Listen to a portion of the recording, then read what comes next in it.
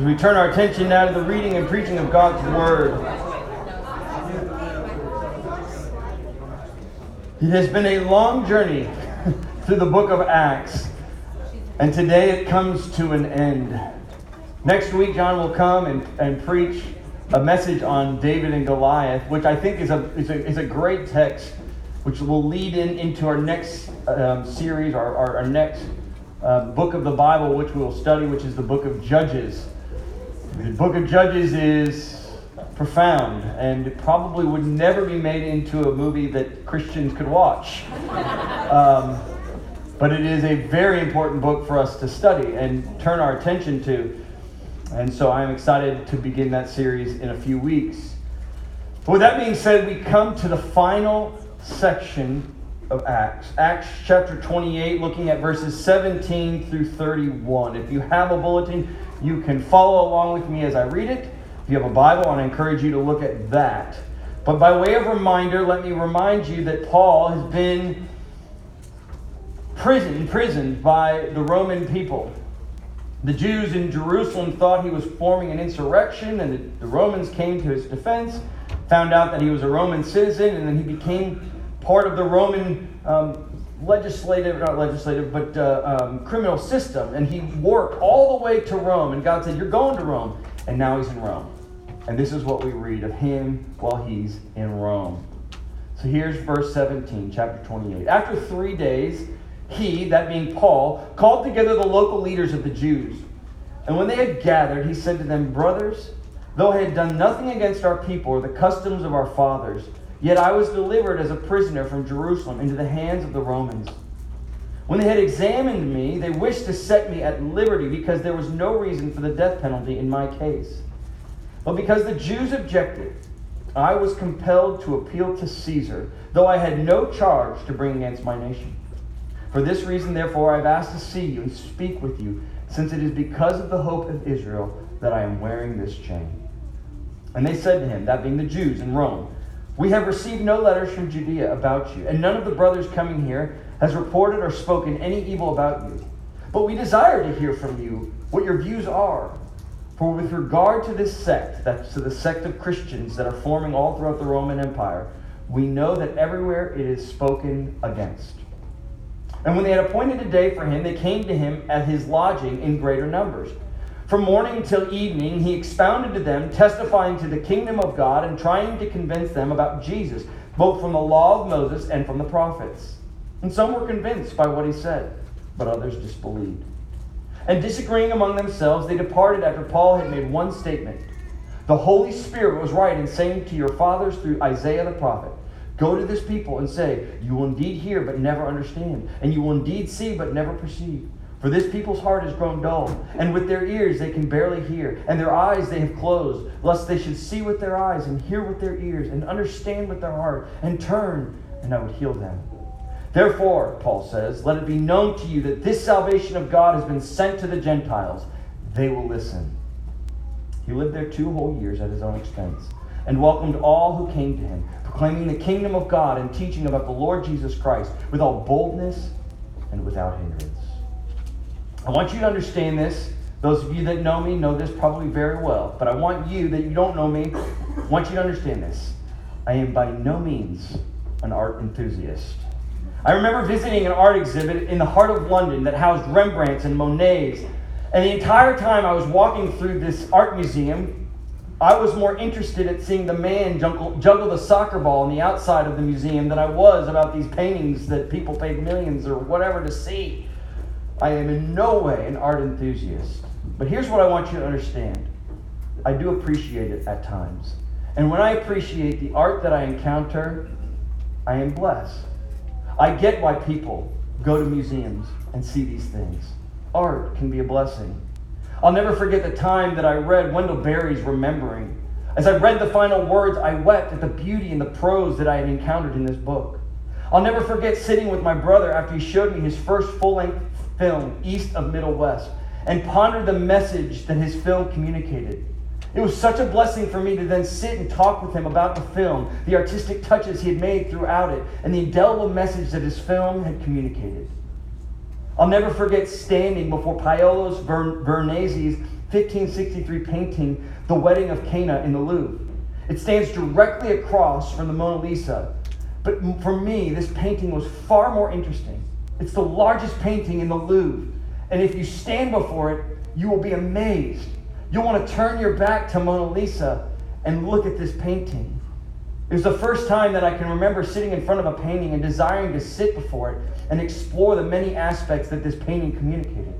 If for me, in just a moment, this painting communicated to me of depth, of God, history, of beauty, I stood before that painting and was blessed.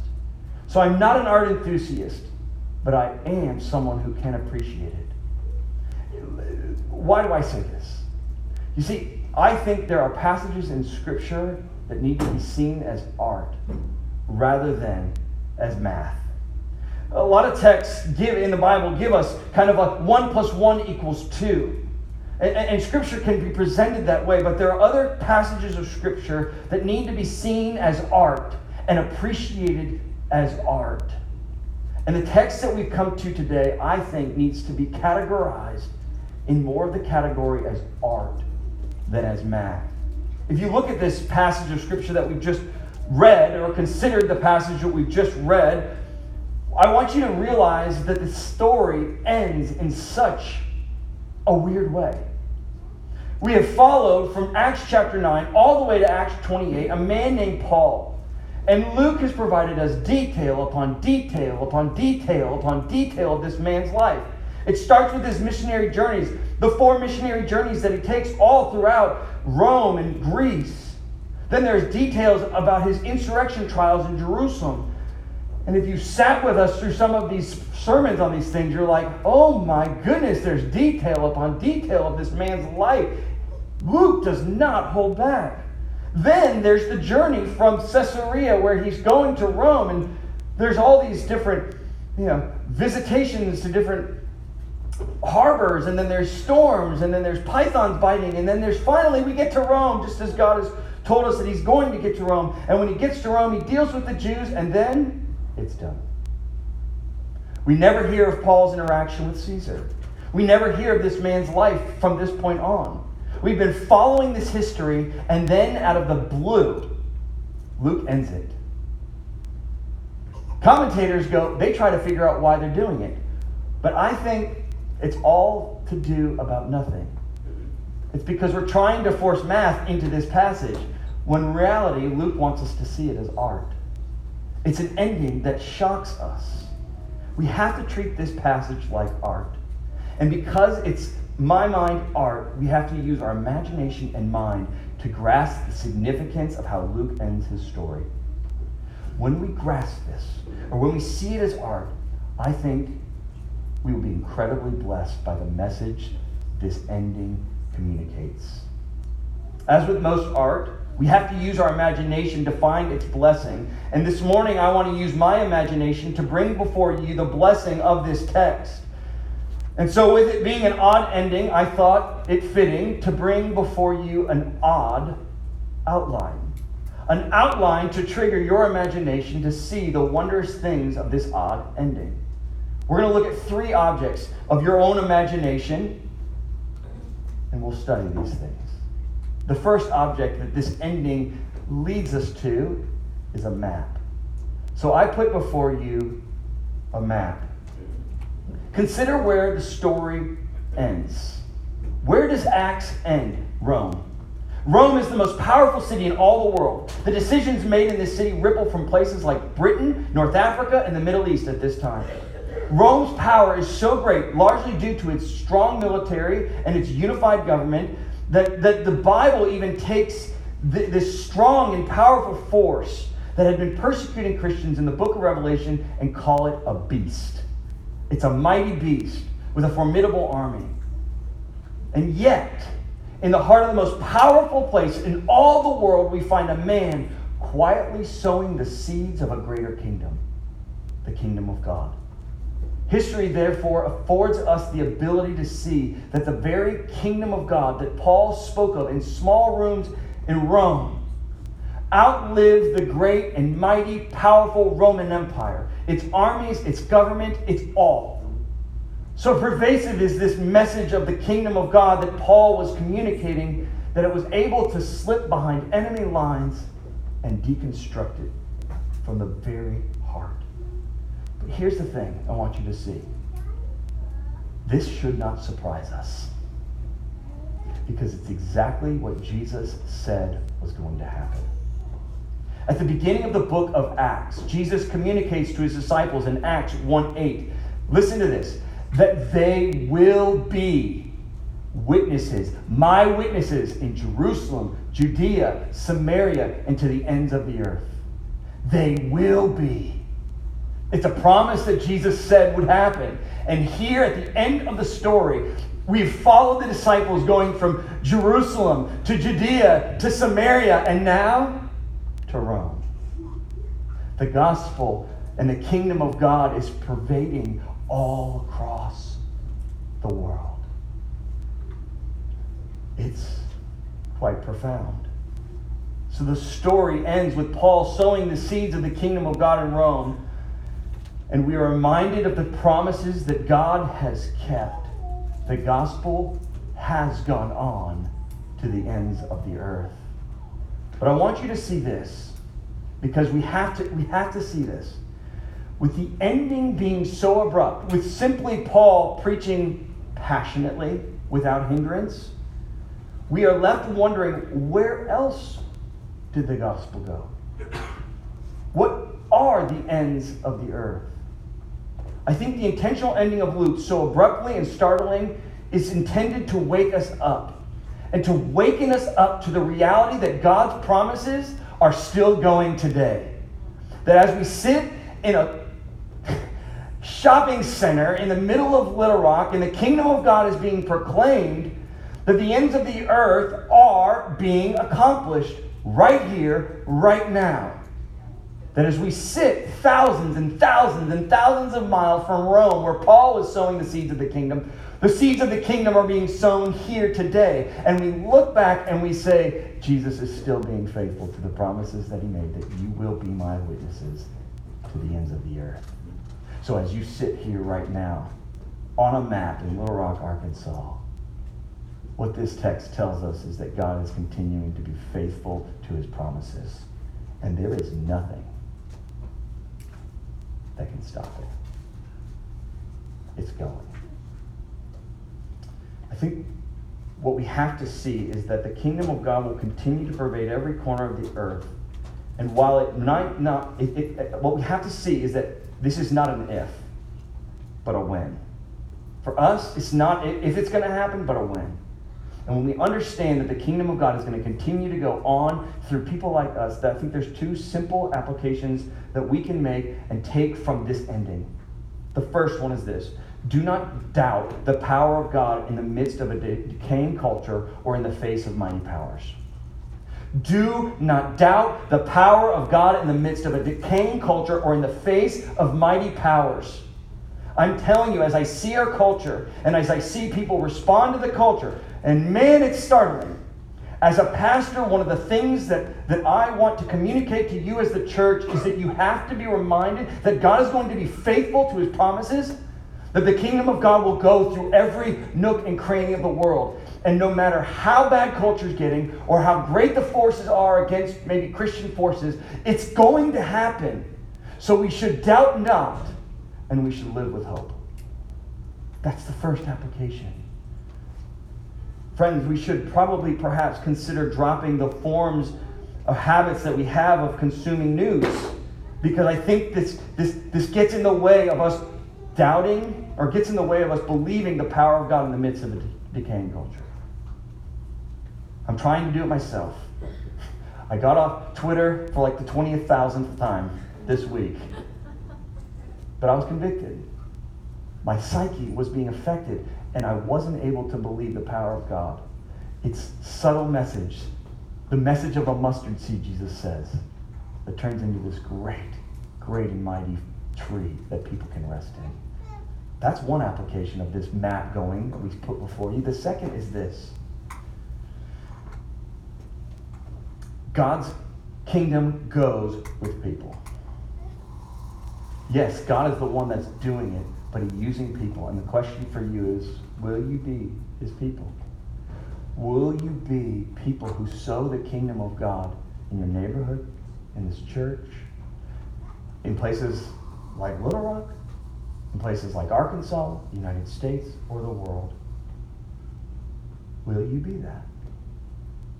This is what Jesus says. You will be my witnesses. You will. And so the question is, will you? Will you respond to this message that goes throughout all the kingdom? It's a mystery as to why God would use us, but it's a privilege. And I'm wondering if you will go. So I have presented you this odd object that's based off this odd ending. And the object I put before you is a map. How the kingdom of God goes throughout all the world, to the ends of the earth, including here. And God is faithful to that. But there's a second odd object that I want to present to you based off of this odd ending. And that odd object is a portrait. A map, and now a portrait. It's quite simple for all of us to read Acts 28:17 through 31 and think the portrait that I'm going to put before you is the portrait of Paul. But that's not what I imagine in this text. It is not Paul. We are left with few details of Paul's final days from this text. We don't know if he ever stood before Caesar. We don't know what happens to him following verse 31. And this intentional act of Luke forces Paul off the scene and leaves us wondering about the story. What happens to Paul? What's going on? Why does Luke do this? Commentators try to ask this all the time. Why is Luke's story cut short? Why? What? I want to know. And the answer is this. The story is not about Paul. The story has never been about Paul. The story is always about God. We have to see Acts in its proper context. The book of Acts is the second part of Luke's history of Jesus, written to a man named Theophilus. At the beginning of this is his first edition, which is the book of Luke. He begins his story like this. Many have undertaken to draw up an account of the things that have been fulfilled among us, just as they were handed down to us by those who were from the first, were eyewitnesses and servants of the word. With this in mind, since I myself have carefully investigated everything from the beginning, I too decided to write an orderly account for you, most excellent Theophilus, so that you may know the certainty of the things you have been taught. And Luke goes on from there to tell the story of Jesus. Volume 1. Volume 2 picks up in Acts, and we see in Acts chapter 1, verses 1 and really just verse 1, listen to how he begins the book of Acts. In the first book, I have dealt with all that Jesus began to do and teach. And I'll just leave it there. Those are the first words of the book of Acts. I have dealt with all that Jesus began to do and teach. And what's the implication that Luke is telling us? Now I'm going to tell you what he continues to do. And so when we get to this ending, and it's this abrupt ending, especially with the life of Paul, where we got nothing, we're going, what's going on? Well, it's not about Paul. The story is always about Jesus and what he's doing. And so we are left in our imagination to wonder, what is Jesus doing? What does he continue to do? The portrait that I put before you is not a portrait of Paul, it's a portrait of God. And while we can't know what God looks like because God does not have a body like men, I just put up before you the number one. Because before you, we have the supremacy of God, the primacy of God, that God is first and we are second. My son is at a camp right now, and I love one of the morals that, or one of the kind of patterns that they teach is called the I'm Third Life. And I think the I'm Third Life captures what Luke was trying to do in his ending. And the I'm Third Life is like this. God is first, others are second, and I'm third. God is first. He is primary because he is the one that is doing this story. He's the author. He's the supreme being who makes all things new. And he is the one this story is about. So church,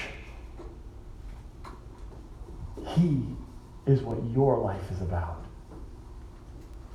We can get so worked up about ourselves. And trust me, the world wants to put before you that love yourself first. Do you. That makes me want to gag. Okay? No, you are not first. You are the created. You are not the creator. And since you aren't the creator, you ain't first. The portrait that we put forward is the number one because God is the one who is supreme. It's a simple question for you that this text leads. Is God first in your life?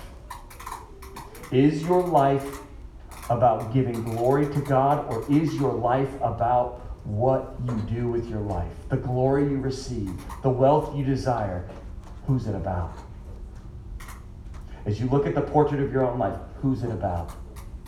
Is it about God, or is it about yourself? I've placed before you odd objects. I've placed before you a map. I've placed before you a portrait. And perhaps the last odd object is the strangest of them all. But the last odd object that I put before you is a butterfly. Yes, a butterfly. I want you to consider the man that we've encountered throughout Acts and the man that we've encountered in these last few verses of the book of Acts. It is Paul.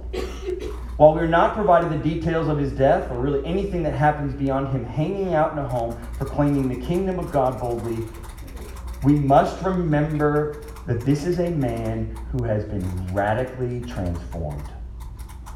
When we first encountered Paul in Acts, he was a persecutor of the church. He had spent time killing even some of the greatest people in the Christian church, like Stephen. Paul, looking at himself and to his protege Timothy, said, "Look, I am the chief of sinners." He understood that he was a sinner deeply. But in Acts 9, he has this encounter with God on the road to Damascus. He was on his way to Damascus to arrest people and to kill people for following Jesus. But in a moment, when he encountered God, the resurrected Jesus, he was changed from the persecutor of the church to the promoter of the church. And so as Acts ends, we see this man continuing to promote the gospel that struck him blind on the road to Damascus. In fact, the very last words of the book of Acts describe Paul preaching with all boldness and without hindrance. And here's what I want you to see. The transformation of persecutor to promoter has stuck, and it has stuck to the end. Paul is like a butterfly. At once he was a caterpillar pursuing the things of the earth, but now being transformed by the power of God into a far more beautiful creature, a butterfly. He is a man of the sky, and it will never go back. This is the beauty of God's transformation, my friends. That once it hits, there's no going back. Yes, there's times of disappointment and discouragement. Yes, there's times of doubt and despair. But Paul shows us, in the way that Luke presents Paul shows us that once God transforms, it sticks. This is what Paul said to the church in Philippi, and I think it certainly applies to him, and it certainly applies to the picture that Luke gives us of Paul. He says this, Paul says, "I am sure of this, that he who began a good work in you will bring it to completion at the day of Jesus Christ." What we have here is a transformed man forever, just like a butterfly. And it begs the question for us all. Are you a caterpillar or are you a butterfly? Not everyone in here is indeed a butterfly. Not everyone in this room has experienced God's transforming and liberating power. Some in here are simply concerned with the things of this earth, what you eat, what you drink, what you wear, what others think about you, of being famous. You simply live to pump up your ego. When we see the portrait of our own life, the portrait we see is of ourselves. And we say, "Love myself."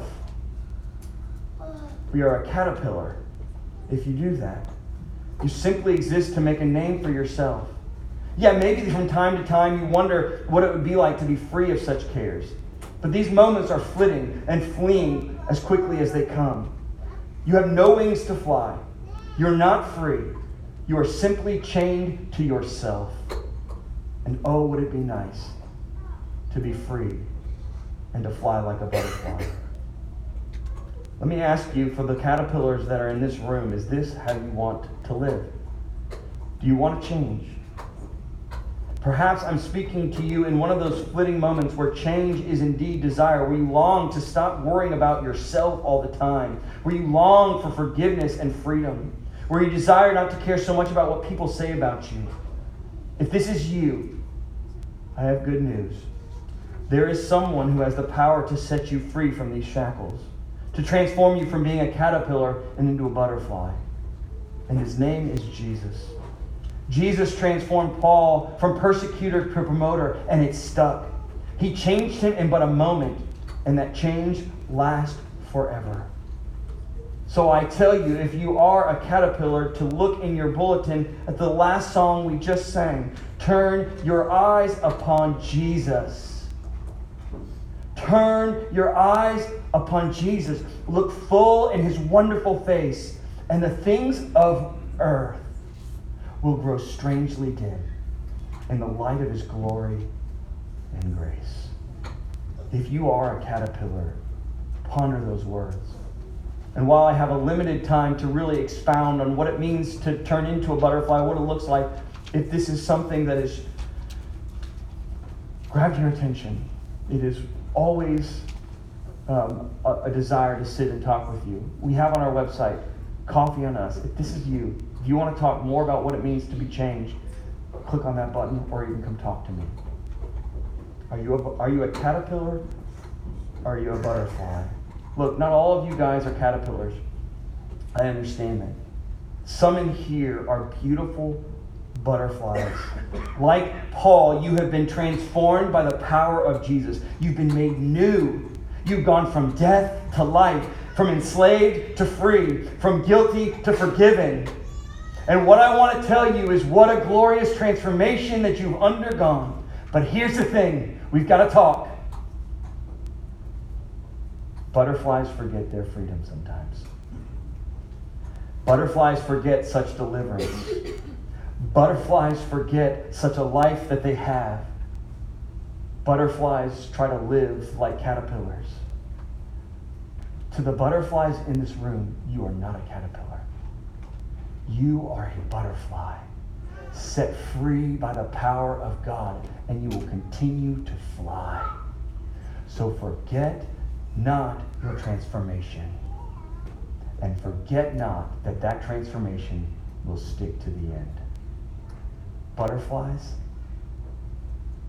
be butterflies. Acts ends in such an odd way, doesn't it? And with an odd ending, I think it's fitting that we consider this in an odd way. And we've done that by putting before you three odd objects: a map, a portrait, and a butterfly. I pray as you behold and consider these three odd objects, that you consider the message that each of these objects communicates. And when you do, trust me, you will be incredibly blessed. Because that's what art does. It blesses us. Let me pray. Lord, we give thanks to you for your word, how it guides and directs us, how it even gives us the freedom to use our imagination. Yes, we give thanks to you, O Lord, for this. In using our imagination today, we have been blessed by your word. And we pray, O Lord, that the message of these odd objects would continue to shape us, to form us, to challenge us, but to free us and to bless us. Oh, for the sake of your glory and our good, I pray that you would do this. Amen.